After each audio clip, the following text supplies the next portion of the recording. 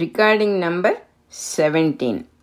సాంఖ్యయోగంలోనే ఉన్నాం. ఇంకా మనకి సుడిగాలి పైకి లేచినప్పుడు ఒక్కొక్కప్పుడు మనం కూడా చూస్తాం, గట్టి సుడిగాలి వస్తుంది, ఒక్కొక్కప్పుడు గుండ్రంగా పైకి లేస్తుంది. దుమ్ము, ఇసుక, ఎండిన ఆకులు గాలితో పాటు పైకి లేచి ఎగిరి పైకి లేచి గాలి కనపడుతున్నట్టే అనిపిస్తుంది, మనకు భ్రమ కలుగుతుంది. సుడిగాలి అంటేనే, సుడి అంటేనే గుండ్రంగా అనేదే అర్థం. అట్లాగే గోళం అనే మాటకు కూడా గుండ్రంగా ఉండేది అని అర్థం. అంటే ఋషులు ఈ విషయం ముందే తెలుసుకుని, అంటే భూమి గుండ్రంగా ఉంటుందని తెలుసుకుని దాన్ని భూగోళము అన్నారు. గోళము అంటే గుండ్రంగా ఉండేది అని అర్థం అన్నమాట. అంతేగాని మన దేశంలో ఎవరు కూడా భూమి చదరంగా ఉంది అని అనుకొని తర్వాత దాన్ని అది కాదు ఇది అనేది అసలు మన వేదంలో లేనే లేదు. మేము పొరపాటు చెప్పాము ఒకప్పుడు, ఇప్పుడు కరెక్ట్ చేస్తున్నామనే ప్రసక్తే లేదు. ఉన్నదాన్నే తెలుసుకున్నట్టుగా వేదాల్లో ప్రస్ఫుటంగా వచ్చేసింది. సో భూగోళము అంటే గుండ్రంగా ఉండేది అనే అర్థం దానికి. అసలు మన దేశంలో ఎవ్వరూ అటువంటి పొరపాటు పడలేదు. అది ఇతర దేశాల నుంచి వచ్చి ఉండొచ్చు. ఎందుకంటే నేను కూడా చిన్నప్పుడు భూమి చదరంగా ఉందని పొరపాటు పడ్డారు, తర్వాత తెలుసుకున్నారు. ఈ పొరపాటు పడటం తర్వాత తెలుసుకోవటం అనే ప్రాసెస్సే లేదు అసలు ఋషుల దగ్గర. ఎక్కడా మనం చదవం ఆ మాట. వీళ్ళు పొరపాటు పడ్డారనేది, పొరపాటు పడితే వాళ్ళు ఎవరికి చెప్పరు, అది విషయం తెలిసేదాకా ఆగుతారు. పొరపాట్లు బయటికి చెప్పి మళ్ళీ అవి సర్దుకునే వాళ్ళు ఋషులు ఎట్లా అవుతారు అసలు? సో అదొకటి చెప్పాలనిపించింది. ఇక్కడ న్యాయంగా సందర్భం కాకపోయినా కూడా ఎందుకో చెప్పాలని అనిపించింది నాకు. సో అదైపోయింది. అంటే గాలి కనపడుతున్నది, దుమ్ముతో పాటు పైకి లేచిన గాలి గుండ్రంగా తిరుగుతూ సుడిగాలి పైకి లేచినప్పుడు గాలే కనపడుతూ ఉంది అనిపిస్తుంది మనకి. గాలికి కనపడే గుణం లేదు, కానీ దుమ్ము ఆకుల గాలితో కలిసి పైకి లేచినప్పుడు అట్లాంటి భ్రమ కలుగుతుంది న్యాచురల్గా. అట్లాగే దోసెట్లో నీళ్లు తీసుకుంటాం, మన దోసెట్లో నుంచి ఆ నీళ్ళల్లో నుంచి మనకు చక్కగా మన దోసెల్లి కనపడుతుంది. మనకు అరిచేతి మీద ఉన్న గీతలన్నీ కూడా చక్కగా కనపడతాయి. అరిచెయ్యి ప్రస్ఫుటంగా నీళ్ళల్లోంచి కనపడుతుంది గీతలతో పాటు చక్కగా. అంటే నీళ్ళకి ట్రాన్స్పరెన్సీ అనే గుణం ఉన్నది కాబట్టే నీళ్లు దోసెల నిండా తీసుకున్నా కూడా క్లియర్గా అవతల వస్తువు కనపడుతుంది. అదే మన రంగు కలిపిన నీళ్లు కానీ బురద నీళ్లు కానీ దోసెట్లో పట్టుకుంటే ఆ నీళ్ళకి ట్రాన్స్పరెన్సీ పోయి నీళ్లు కనపడతాయి. బురద నీళ్లు కనిపిస్తున్నాయి అంటాం మనం, రంగు నీళ్లు కనిపిస్తున్నాయి అంటాం. లేకపోతే నీళ్లు కనిపిస్తున్నాయి అనే మాట అక్కడ మటుకే వస్తుంది. కాఫీ నీళ్లు కూడా కనిపిస్తాయి కదా మనకి. ఏవేవి వేరే దాంతో సంగమం జరిగినప్పుడే నీళ్ళకి కనిపించడం అనే ధర్మం వస్తుంది అంటున్నారు. శుద్ధంగా నిర్మలంగా ఉన్న నీటికి కనిపించకపోవటము అనే ఆకాశ ధర్మం వస్తుంది. అదేవిధంగా స్వచ్ఛంగా నిర్మలంగా శుద్ధ సత్వమైన పరబ్రహ్మం అట్లా ఉంటుంది. స్వచ్ఛంగా నిర్మలంగా ప్రజ్ఞ, ఆ ప్రజ్ఞ ఈ బాహ్య ప్రపంచపు అంటే ఔటర్ వరల్డ్ తాలూకు ఇన్ఫ్లుయెన్సెస్ అన్నీ మన ఇంద్రియాల ద్వారా రంగురంగులుగా రంగులన్నీ సంతరించుకుని ఆ శుద్ధతత్వం మీద పడి ఎఫెక్ట్ అయినట్టుగా అయ్యి మనస్సుగా మారిపోతుంది. అంతే తప్ప మనస్సు అనేది విడిగా ఎక్కడా లేదు. అంటే బురద నీళ్ళలాగా రంగు నీళ్ళలాగా శుద్ధ పరబ్రహ్మతత్వము రంగులు సంతరించుకొని మకిలిని అంటించుకున్నట్టుగా అంటదు. అసలు శుద్ధ పరబ్రహ్మతత్వానికి అంటే గుణమే లేదు, కానీ మానవుడికి అదేదో రంగుగా బురద నీళ్ళగా కనిపించటం అనే మనస్సుగా మారితేనే మనస్సు మనకు అనేక రకాల సినిమాలు చూపిస్తుంది. అట్లా అన్నమాట. గాలికి దుమ్ము రూపాన్ని ఇచ్చినట్లు, నీటికి బురద రూపాన్ని ఇచ్చినట్టు, శుద్ధ చైతన్యం అనే ప్యూర్ ఎనర్జీ ఇంద్రియాల ద్వారా ఫీడ్ చేయబడిన నాలెడ్జి వల్ల రంగులు అనే అభిప్రాయాలు సోకి మనస్సుగా మారిపోతుంది. అనేక రంగుల్ని ప్యూర్గా ఉన్నది అనవసరంగా బురద పూసుకుని కనపడుతోంది, మనస్సుగా మారిపోయింది. అంటే మనస్సు అంటేనే బురద అని అర్థం. నిర్మలమైన మనస్సు బుద్ధిలోకి జారుకుంటుంది. అది విడిగా ఉండటం అనే ప్రసక్తి అసలు లేనే లేదు. ఎప్పుడైతే అది నిర్మలమైందో అది బుద్ధిగా మారిపోతుంది.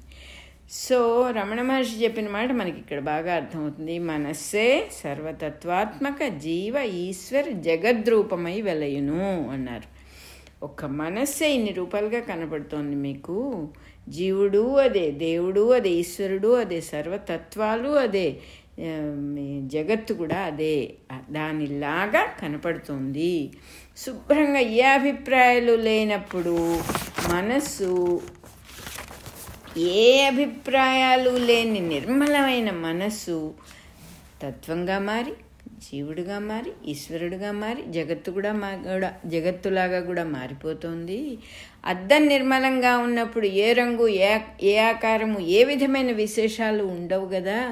ప్రతిబింబాలు మొదలుపెట్టంగానే అన్నీ వచ్చి రంగులన్నీ కనపడతాయి అద్దంలో. కానీ అద్దాన్ని ఏ రకంగానూ ఎఫెక్ట్ చేయలేవు అని అర్థమవుతుంది మనకి. ఈ మనస్సు ఇంద్రియాలనే కిటికీల్లో నుంచి ప్రపంచాన్ని చూసేటప్పుడు, రంగుటద్దాల్లో నుంచి ప్రపంచాన్ని చూసేటప్పుడు దీనికి ఇంకో లక్షణం కూడా వస్తుంది అంటున్నారు. దాని పేరు మోహము. మోహము అనే లక్షణం వస్తుందిట. మనం ప్రపంచాన్ని అసలు ఎట్లా చూస్తాం? ఇంద్రియాలు లేకపోతే మనకు ప్రపంచాన్ని చూసే ప్రసక్తే లేదు అసలు.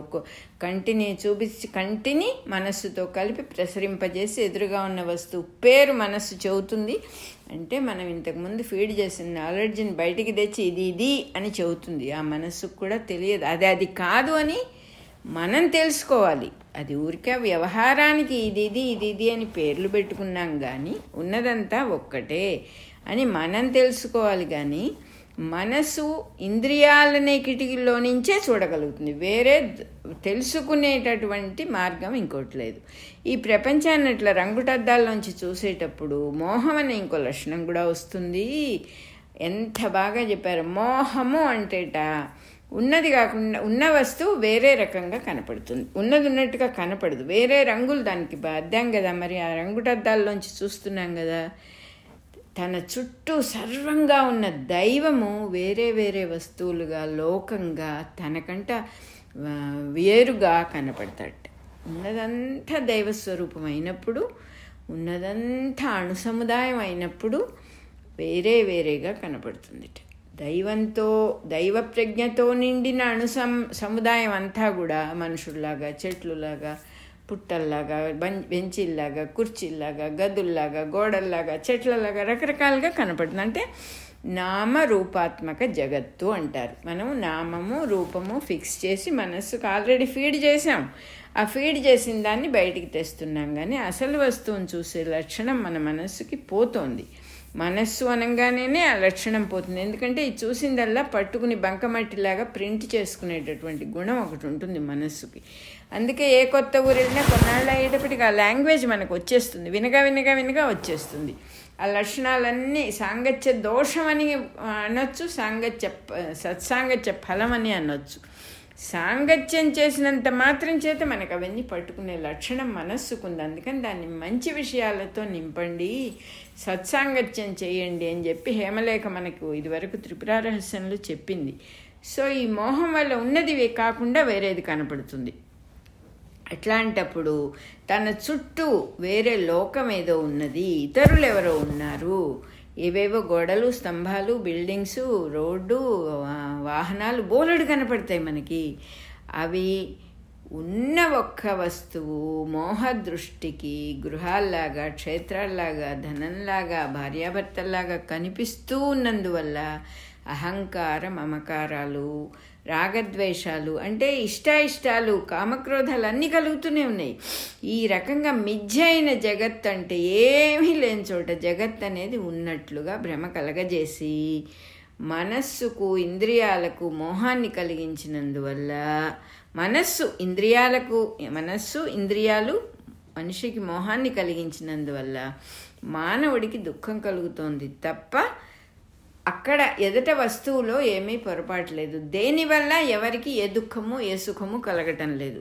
నీ యొక్క భ్రమ వల్ల, మన జీవుడి యొక్క పొరపాటు దృష్టి వల్ల అవన్నీ కనపడుతున్నాయి. బుద్ధి ద్వారా పని చేయడం అనే నేర్పరితనం కనుక అలవాటైందంటే, మనం ఇంతకుముందు చెప్పుకున్నాం కదా, రిజల్ట్ ఓరియంటేషన్ లేకుండా పని చేసుకుంటూ పోవటం అనేది బుద్ధి యొక్క చక్కటి నిర్మలత్వం. అప్పుడు ఈ మనస్సు బుద్ధిలోకి జారుకుంటుంది. ఆ రిజల్ట్ ఓరియంటేషన్ అనే బురద మనసుకి తొలగిపోయి అది బుద్ధిగా మారిపోతుంది.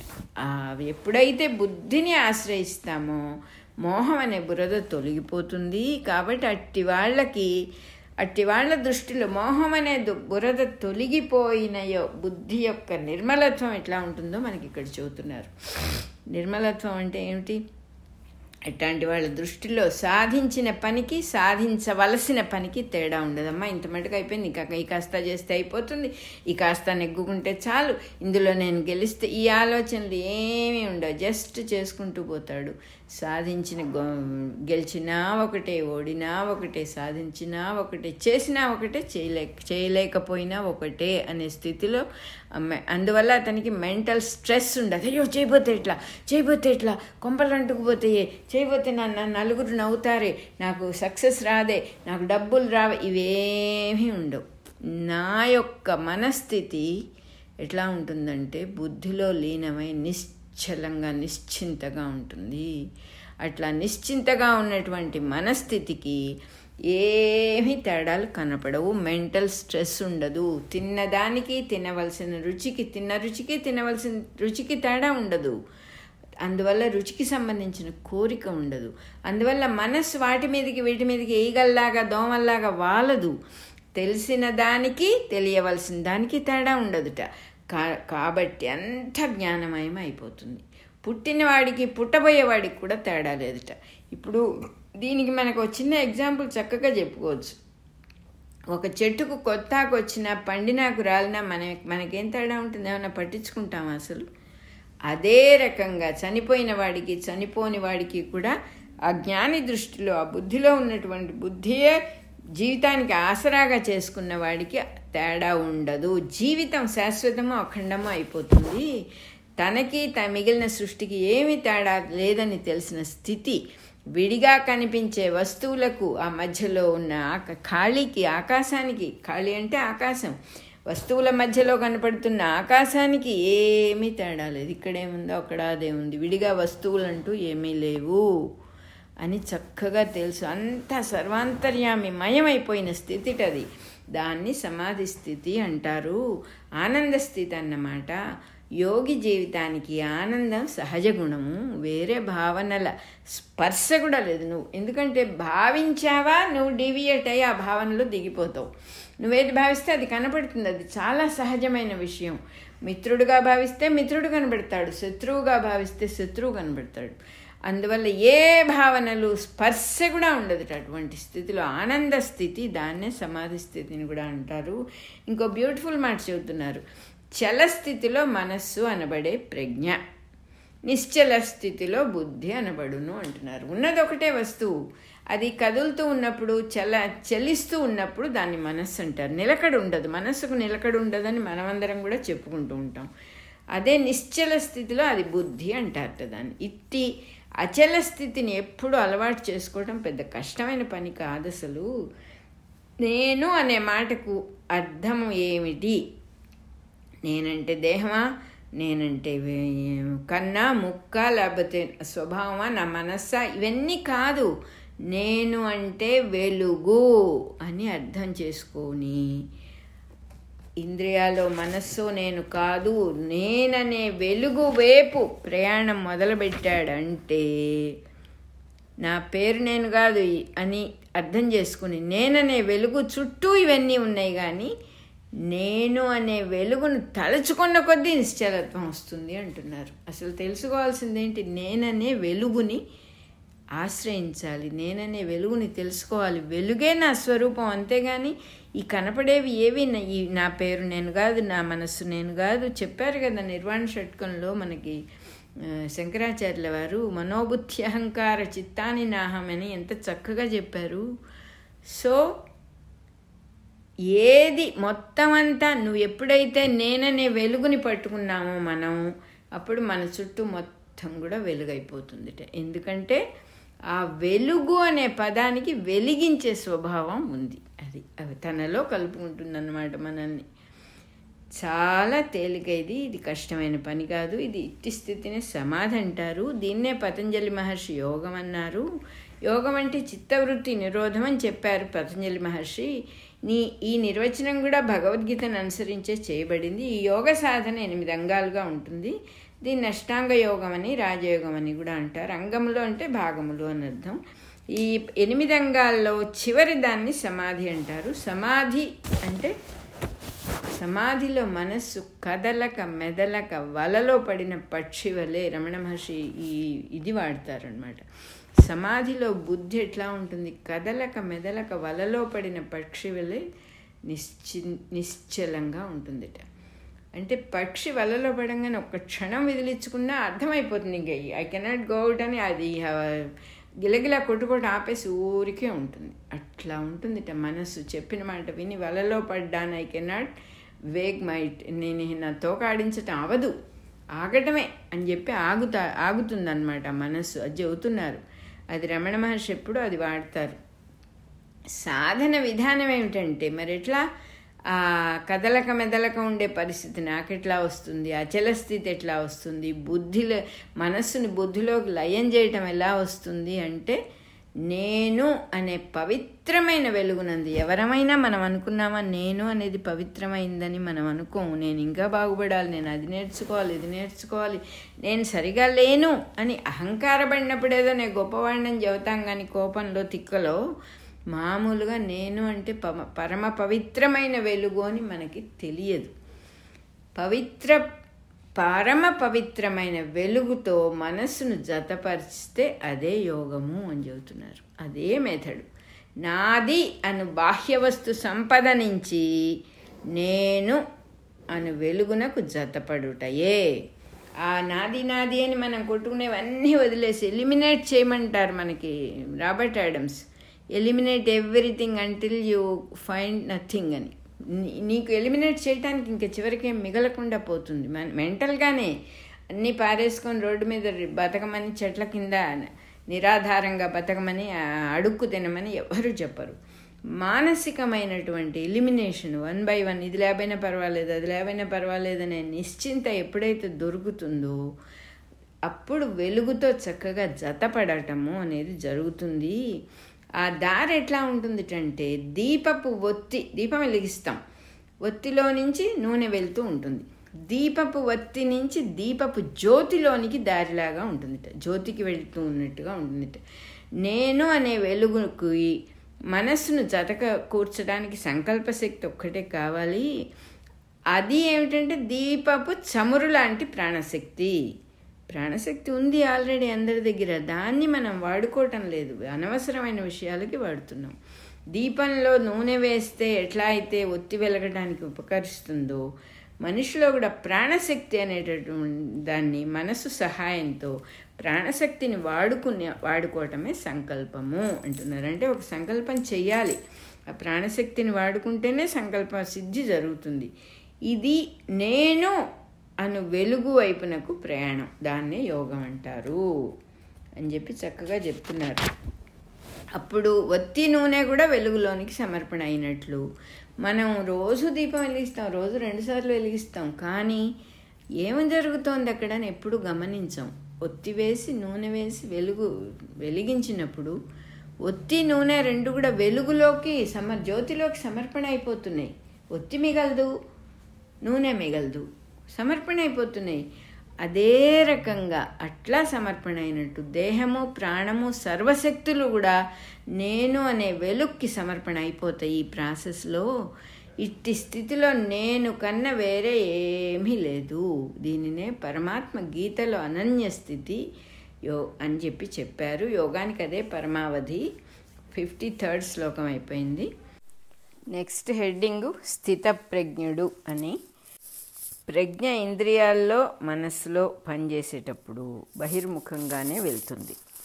మనకు కూడా తెలుసు, మనం బయట ప్రపంచమే చూడగలుగుతున్నాం, అంతర్ముఖమై లోపల దాన్ని మనం చూడలేకపోతున్నాం. ఎందువల్ల అంటే మనం ఈ కలర్ గ్లాసెస్ అనే సెన్సెస్ ద్వారా మనస్సు ద్వారా మనస్సులోకేమో ఎంతో నాలెడ్జ్ ఫీడ్ చేసాం. అనేక విషయాలు పుట్టినప్పటి నుంచి నేర్చుకుంటూ వచ్చాం.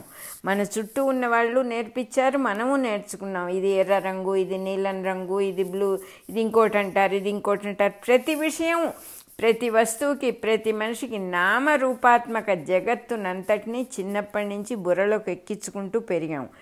ఆ బుర్ర, ఆ మనస్సు పనిచేసేటప్పుడు, ఇంద్రియాల ద్వారా పనిచేసేటప్పుడు బయట ప్రపంచం మటుకే కనపడుతుంది. ఆ బయట ప్రపంచం ఎలా కనపడుతుంది?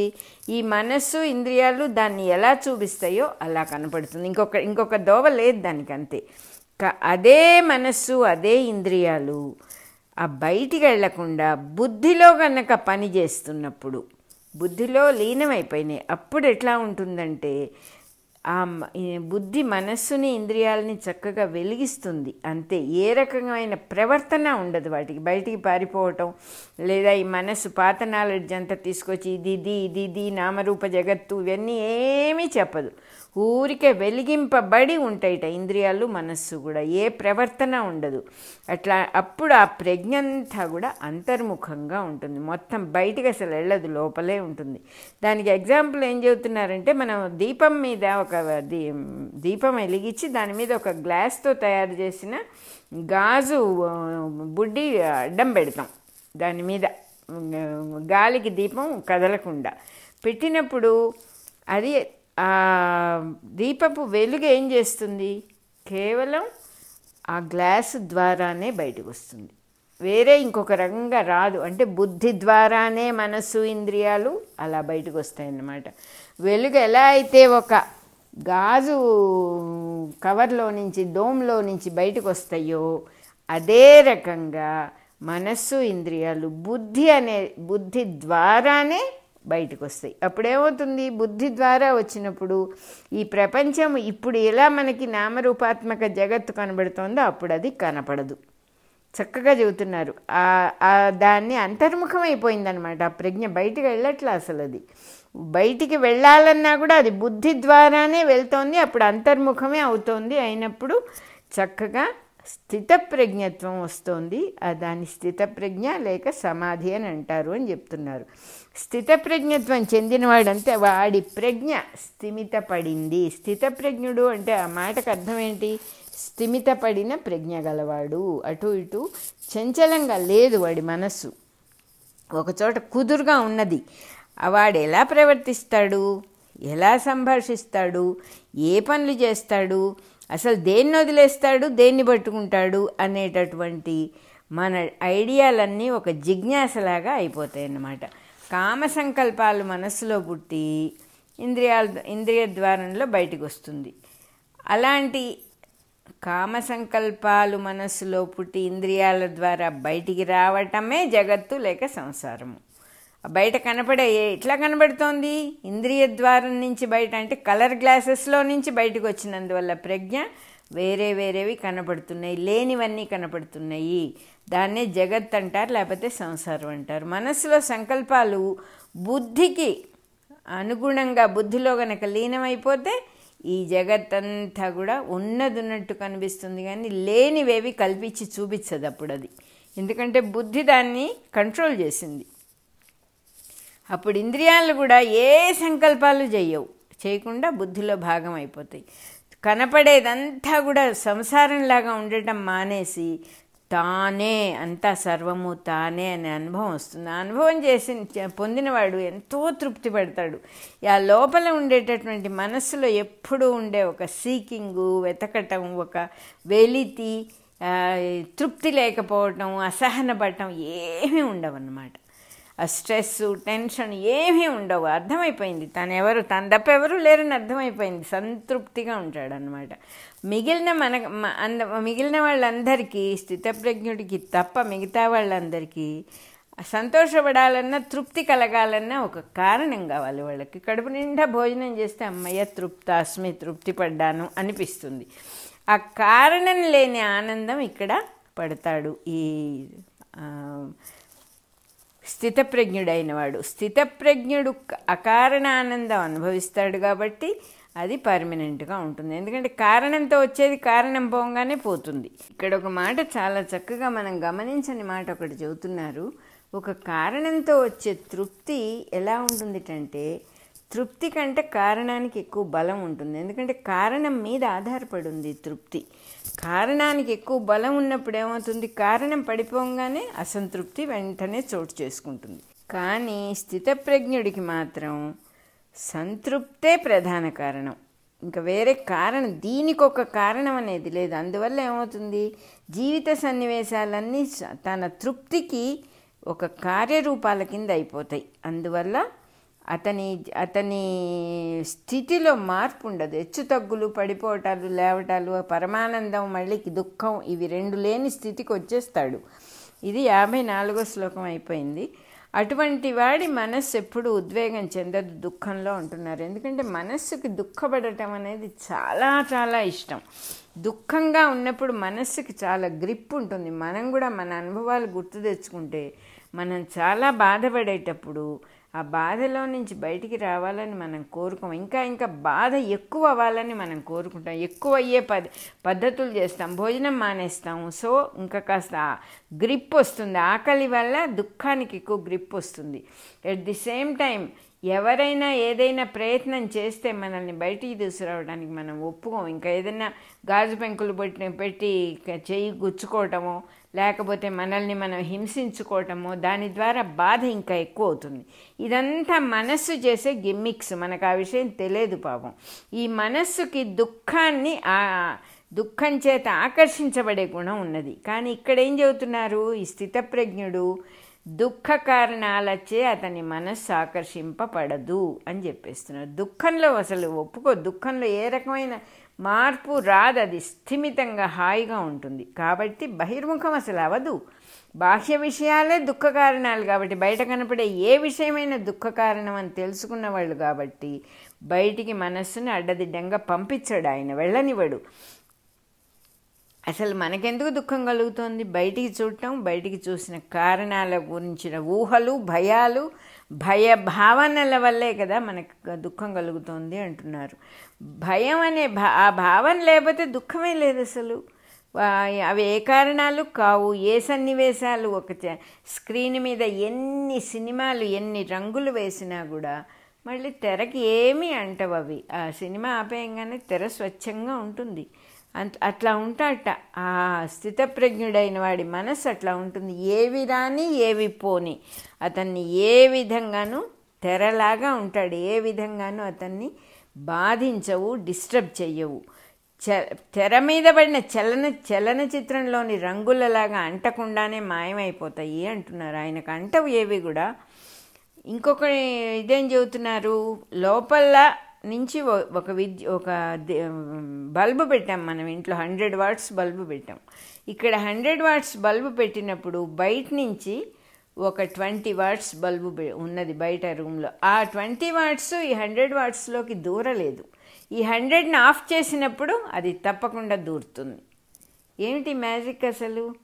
అలా ఉంటాడట స్థిమితబడిన ప్రజ్ఞ గలవాడు. స్థితప్రజ్ఞుడు ఎలా ఉంటాడు? 100 క్యాండిల్ బల్బులాగా, 1000 క్యాండిల్ బల్బులాగా ఉంటాడు. ఏ కాంతి దూరదు, ఇంకక్కడ అవసరం లేదు ఆయనకి. ఏ కాంతిని లోపలికి ఆహ్వానించాల్సిన అవసరం లేదు. అందుకని చెబుతున్నారు ఇక్కడ, ఇంటి లోపల పెద్ద దీపం ఉన్నప్పుడు బయట నుంచి వచ్చే చిన్న చిన్న కాంతులు అది ఎలౌ చెయ్యదు అని చెప్పి చెబుతున్నారు. ఆ విధంగా స్థితప్రజ్ఞుడికి అకారణమైన సంతృప్తి లోపల ఉండి లోపల నుంచి వెలుగుతూ ఉంటుంది. కాబట్టి బయట నుంచి వచ్చే వస్తువులు కానీ, సుఖ దుఃఖాలు కానీ ఏవి లోపలికి దూరటానికి అవకాశం లేకుండా అయిపోతుంది. అది కూడా ఇంకో ఎగ్జాంపుల్ కూడా చెబుతున్నారు. పెళ్లి సందడిలో ఎవరైనా పిలుస్తుంటే చెవులకు వినపడదు కదా మనకు. ఆ గోలలో పెళ్లివారి హడావుడి, మేళాలు, జనము ఇవన్నీ ఉన్నప్పుడు ఎవరైనా పిలిస్తే చెవులకు వినపడదు. అదే రకంగా అకారణమైన తృప్తిని అలవాటు చేసుకున్నవాడు ఆ స్థితప్రజ్ఞుడు. వాడి చెవుల్లోకి ఏమీ దూరం అన్నమాట. మనస్సు, ఇంద్రియాలు, శరీరము బుద్ధిని అనుసరించిన కార్యక్రమంలో ఉంటాయి కానీ దూరంగా వెళ్ళి ఏదో అనవసరమైన పని ఏమీ చెయ్యవు. బుద్ధియోగానికి కర్మయోగం దేహం లాంటిది అవుతోంది అన్నారు. అందుకని బుద్ధిలో లీనమైన మనస్సు, ఇంద్రియాలతో చేసే పని అంటే ఆ కర్మ, అది ఎంతో అద్భుతంగా జరుగుతుంది. అది ఏ రకమైనటువంటి బయటికి డీవియేట్ అయి వెళ్ళిపోవటం, ఫలితం ఆశించి పనులు చేయటం, రెండులో నుంచి బయటపడిపోతుంది. ఎప్పుడైతే మనస్సు ఇంద్రియాలు మన బుద్ధిలో లీనమైనయో రెండుగా కనపడటం మానేస్తుంది వాళ్ళకి. ఇంకా ఏ పని చేయకుండా చాలామంది చిరకాలం ధ్యానం చేస్తూ కూర్చుంటారు, అవన్నీ ఫలించవు, విఫలమనోరథులు అవుతారు వాళ్ళు. వాళ్ళ ఆలోచన పని చెయ్యదు వాళ్ళకి. ఇదే కరెక్ట్ పద్ధతి. దుఃఖాల్లో ఉద్వేగం పొందకుండా ఉండాలి. సుఖాల ఎలా ఉంటుంది? దుఃఖంలో నాకు నేను కింద పడిపోకుండా ఉండాలి. ఎంత దుఃఖం అనేది మనిషికి వస్తుంది, ఎవరో పోతారు, లేకపోతే అనారోగ్యం వస్తుంది, లేకపోతే ఏదో సడన్గా యాక్సిడెంట్ అవుతుంది, దుఃఖం వచ్చేస్తుంది. ఆ దుఃఖం రాకుండా ఉండాలంటే ఏం చేయాలంటే సుఖముల యందు కోరిక కలగరాదు అంటున్నారు సింపుల్గా. If you don't expect anything, నీకు డిసప్పాయింట్మెంట్స్ ఎందుకుంటాయి అసలు? అలా చెబుతున్నారు. అట్లానే సుఖపడకూడదని ఎవరు చెప్పటలేదు, సుఖపడవచ్చు. సుఖం కావాలి అనే కోరిక మనసులో ఉన్నందువల్ల నువ్వు అనవసరమైన దుఃఖాన్ని అట్రాక్ట్ చేస్తున్నావు, ఆపోజిట్ని అట్రాక్ట్ చేస్తున్నావు అని చెబుతున్నారు ఇక్కడ. సుఖపడటంలో తప్పులేదు, కానీ సుఖం కావాలనే కోరిక మటుకు తప్పకుండా నిన్ను కింద పడేస్తుంది. సుఖపడే మార్గాలన్నీ యోగికి దోహదములే కావాలంటే, సుఖపడే మార్గాలన్నీ నిజంగా చాలా నాకు కావాలి అని నేను అనుకుంటే వాటి మీద మనస్సు ప్రసరించకూడదుట. అంటే మన కాన్సెప్చువల్ చేయకూడదు వాటిని. దేన్ని కూడా సుఖపడే మార్గం ఇలా ఉంటుందా, ఇది నాకు కావాలి, ఇలా కోరికలాగా దాన్ని టెయింట్ చేయకూడదు, మనస్సులో చోటు ఇవ్వకూడదు దానికి అని చెప్పి చెబుతున్నారు ఎంతో చక్కగా. కారణం లేకుండా పడాలి అన్నప్పుడు కోరికలు ఉండకూడదు అని చెబుతున్నారు. పని జరగటమే ముఖ్యం అనుకున్న వాడికి రాగము, భయము, క్రోధం వాడి దగ్గర నుంచి తొలగి వెళ్ళిపోతాడు. ఎలాగైనా సరే ఈ పని అవ్వాలి అనుకుంటాడు, అంతేగాని ఈ పని అవ్వాలంటే ఇది కావాలి అది కావాలి, నేను సుఖంగా ఏసీ వేసుకొని మెత్తటి కుర్చీలో కూర్చొని పని చేయాలి, ఇవి ఏమీ ఉండవు వాడికి. పని మీదే ఉంటుంది వాడి శ్రద్ధ. పని ఒక్కటే వాడికి కావాల్సింది. ఆ పని జరిగేటప్పుడు ఆ కార్యసాధన అద్భుతంగా జరుగుతుంది వాడికి. ఆ పని చేయటంలో వాడికి ఉన్న శ్రద్ధ వల్ల కోరికలు తొలగిపోతాయి, భయం తొలగిపోతుంది, క్రోధం కూడా తొలగిపోతుంది. దానంతట అదే ఇట్ హ్యాపెన్స్ అంటున్నారు. వాడు ఏ ప్రయత్నము చేయడు వాటిని అన్నింటినీ తొలగించుకోవటానికి. తొలగించుకొనవలెను అని అసలు అనుకోడు. అదే ఇక్కడ చెబుతున్నారు. వీతరాగ భయక్రోధ అనే మాటకి రాగము అంటే కోరిక, భయము, క్రోధము.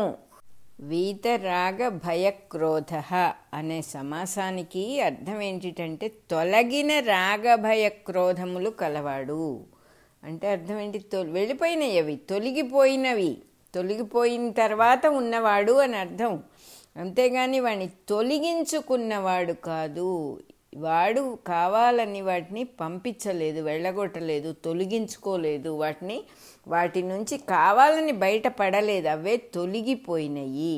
యూజీ అనేవారు they should drop on their own అనేవారు యూజీ. ఏదైనా మాకు అలవాట్లు ఉన్నాయండి, ఎలా పోగొట్టుకోవాలో తెలియట్లేదు, చాలా కోపం వస్తుందండి, ఇలా ఏదైనా అడిగినప్పుడు they should drop on their own అనేవారు. ఇదన్నమాట. అవి జరగాలంటే వాటింతట అవి తొలగిపోవాలంటే ఏది ఉపాయమో చూసుకోవాలి. కానీ మనం వాటిని ఎలాగోలా వదిలించుకోవాలంటే వదలవు, అవి ఎక్కువ అవుతాయి, ఇంకా అవే తలుచుకుంటూ ఉంటాం. పోవాలి అనేది వైరభక్తి. ఆ నెగటివిటీ వల్ల ఇంకా ఎక్కువ పట్టుకుంటాయి గట్టిగా. వీతరాగ భయ క్రోధములు తొలగినవాడు అనే అర్థమట. ఒక విధంగా అటువంటి వాడు ఏం చేస్తాడంటే ఆ తొలగినవాడు మానసికమైన మౌనాన్ని అనుభవిస్తాడట. మానసికమైన మౌనం అంటే మనస్సు ఎప్పుడు బుద్ధి వైపే ఉన్ముఖంగా ఉంటుంది కాబట్టి ఏదైనా కోరిక వచ్చినా ఇంద్రియాలు అటు ఇటు లాగటం అనే ప్రసక్తి వాడికి అసలు లేదు. మౌనంగా ఉంటాడు. ఒకవేళ అవి లాగినా కూడా మౌనంగా ఉంటాడు. వాడిని ముని అంటారు. స్థితప్రజ్ఞుడు రాగాదులందు మౌనం వహిస్తాడు, అటువంటి వాడిని ముని అంటారు. మాట్లాడకుండా ఉండటం అనేది పెదవులకు మాత్రం మౌనం కాకుండా నిజంగా సహజమైన మౌనం అన్నమాట. దాంట్లో బుద్ధిలో లీనమైన మనస్సు యొక్క మౌనమే సహజమైన మౌనము అని చెప్పారు. 55వ శ్లోకం అయిపోయింది ఇక్కడ. లోకంలో ప్రతి జీవికి కూడా అనేక రకాల సన్నివేశాలు జరుగుతూ ఉంటాయి జీవితంలో. జరిగే వాటిని అందరూ ఏం చేస్తారంటే ఇవి అశుభాలు ఇవి శుభాలు అని విడివిడిగా గుర్తిస్తారు వాటిని. వాటిల్లో మనస్సు కనుక దాని మీద ప్రవర్తించటం మొదలుపెట్టంగానే శుభాశుభాల ప్రభావాలు ఎక్కువ అవుతూ ఉంటాయి. మనం ఏం చేస్తున్నాము, వాటి మీద మనస్సును పెట్టడం వల్ల వీటిని ఎక్కువ చేసుకుంటూ ఉన్నాం. మనం డిగ్రీ పెరిగిపోతుందన్నమాట. స్థితప్రజ్ఞుడికి శుభము లేదు, అశుభము ఉండదు అని శుభ్రంగా చెప్పేస్తున్నారు ఇక్కడ. సామాన్యంగా మనకెట్లా ఉంటుంది, ఇష్టమైన వాళ్ళకి ఎవరికైనా జబ్బు చేస్తే మనం బాధపడిపోతాము, ఎవరైనా పోతే ఇంకా బాధపడిపోతాము. అట్లాంటి వాళ్ళని సంసార జీవులు అంటారు. ఎందుకంటే చుట్టూ జరిగే వాటిని అందరికీ జరుగుతాయి అనే జ్ఞానం లేకుండా తనకు మటుకే జరుగుతున్నట్టుగా బాధపడిపోయేవాడిని సంసార జీవి అంటారు. మామూలుగా రోగం అనేది అనాచారం వల్ల కలిగే కర్మఫలంగా వస్తుంది రోగం. దాని మీద ఒక అకారణమైన దిగులు బయలుదేరుతుంది. అది అశుభం తప్ప రోగం అశుభం కాదని అర్థం చేసుకోండి. మీరు పడే చింత దిగులే అశుభము. మృత్యు అనేది జీవికి సహజం, చాలా చాలా న్యాచురల్. అది పెద్దవాళ్ళు అయితే వెళ్ళిపోతారు ఎవరైనా, లేదా సడన్గా ఏదైనా ప్రాబ్లం వచ్చి పోవచ్చు. దాంట్లో తను మృత్యువుని ఇష్టం లేనివాడు నిజంగా తను కూడా చనిపోతాడు. ఎందుకంటే అది నిజమని నమ్ముతున్నాడు, పోవటం అనేది నిజమని నమ్ముతున్నాడు. అలా కాకుండా బుద్ధిలో మనస్సు ప్రవేశించిన వాడికి మృత్యు అంటే అది తనకి జరిగేది కాదు, శరీరానికి జరిగేటటువంటి రసాయనికమైన మార్పు అంటున్నారు. అంటే ఏమిటి, యూజీ చెప్పేవారు రీషఫ్లింగ్ ఆఫ్ ఐటమ్స్ అండి, అంతకంటే ఏం లేదు, నథింగ్ ఎల్స్ అనేవారు. రీషఫులింగ్ ఆఫ్ ఐటమ్స్ని రీషఫుల్ చేస్తున్నారు అంతే. మనం గచ్చకాయలు చింతగింజలు ఆడుకునేటప్పుడు కాయలు కలపటం దూరం చేయటం చేసినట్టుగా రీషఫుల్ చేస్తున్నారు అంతే అనేవారు. ఈ రకంగా ఈ స్థితినే చాలామంది ఆ జనన మరణాలు లేకుండా ఉన్నటువంటి రసాయనికమైన మార్పు అని తెలుసుకున్న వాళ్ళ స్థితిని శాశ్వతమగు స్థితి లేక మోక్షము అని చెప్తూ ఉన్నారు. మృత్యువు తనకి కాదు శరీరానికి జరుగుతుంది అని తెలుసుకున్నవాడు ఆ మోక్ష స్థితిని పొందినవాడు అని చెబుతూ ఉన్నారు. అటువంటి వాళ్ళు వారికి పుట్టుక లేదు, చావు లేదు, అంటే జనన మరణములకు అతీతులు. ఈ అశుభాలు కూడా వాడిని శుభ అశుభము అనేవి కూడా వాడిని అంటవి. ఎందుకంటే వాడి మనస్సులో ఆ దృష్టే లేదు, ఇవన్నీ శుభాలు ఇవన్నీ అశుభాలు, మన ఇంట్లో పెళ్లి జరిగితే శుభం, చావు జరిగితే అశుభం, ఇలాంటివన్నీ ఉండవు వాడికి అని చెబుతున్నారు. క్యాలెండర్లో డేట్స్ ఉంటాయి, నెలలు ఉంటాయి, ఆ పేజీలు ఉంటాయి. ఆ పేజీలు ఆ నెలలు అవన్నీ సంవత్సరాన్ని అతుక్కుంటాయా? సంవత్సరం అనేది జరుగుతూ ఉంటుంది, నువ్వు క్యాలెండర్ ఉన్నా లేకపోయినా దాని పాటికి అది వెళ్ళిపోతూ ఉంటుంది. క్యాలెండర్లో ఉన్నటువంటి తేదీలు మాసాల పేజీలు సంవత్సరాన్ని ఎట్లా అయితే అంటుకోవో అదే రకంగా స్థితప్రజ్ఞుడికి శుభాశుభములు ఉండవు. శుభము లేదు, అశుభము లేదు, ఏవో జరుగుతూ ఉంటాయి. ఎందుకంటే జరుగుతూ ఉన్న వాటిని అతను జడ్జిమెంట్ చేసి ఇవన్నీ మంచి విషయాలు, ఇవి నాకు మంచి జరిగింది అని పొంగిపోతూ ఉండటం, అయ్యో ఇలా జరిగింది, ఇంత పరిస్థితి నాకు వచ్చింది అని కుంగిపోతూ ఆ రెండు ఉండవు అతనికి. శుభం అనేది ఎప్పుడైతే మనసులో లేదో అశుభం కూడా ఉండదు, చాలా న్యాచురల్గా. అందువల్ల శుభాశుభాలు ఉండవు. కాబట్టి ప్రత్యేకంగా ఒకళ్ళని చూసి చాలా ఇష్టపడి అబ్బా చాలా గ్రేట్ అనటం కానీ, లేకపోతే ఒకళ్ళని ద్వేషించటం కానీ, రెండు నుంచి బయటపడిన స్థితి అతనిది, స్థితప్రజ్ఞుడు అనేవాడిది.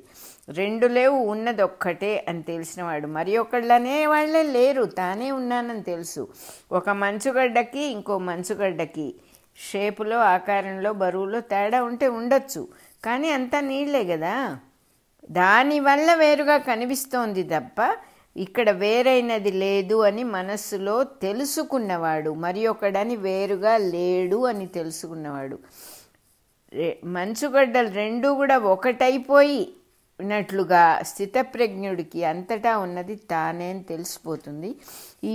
ఇలాంటి యోగ స్థితిలో ఉన్న యోగి బాహ్య ప్రపంచంలో చూసే వాళ్ళకి మామూలుగా ఏమీ స్పెషాలిటీ లేకుండా చాలా న్యాచురల్గా ఉంటాడు. కాబట్టి అతన్ని తెలుసుకోలేరు చూసేవాళ్ళు.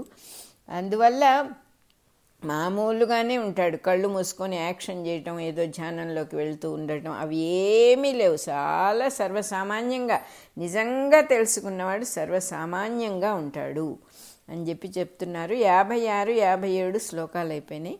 అలాగే మన రికార్డింగ్ నెంబర్లో 17 కూడా అయిపోయింది.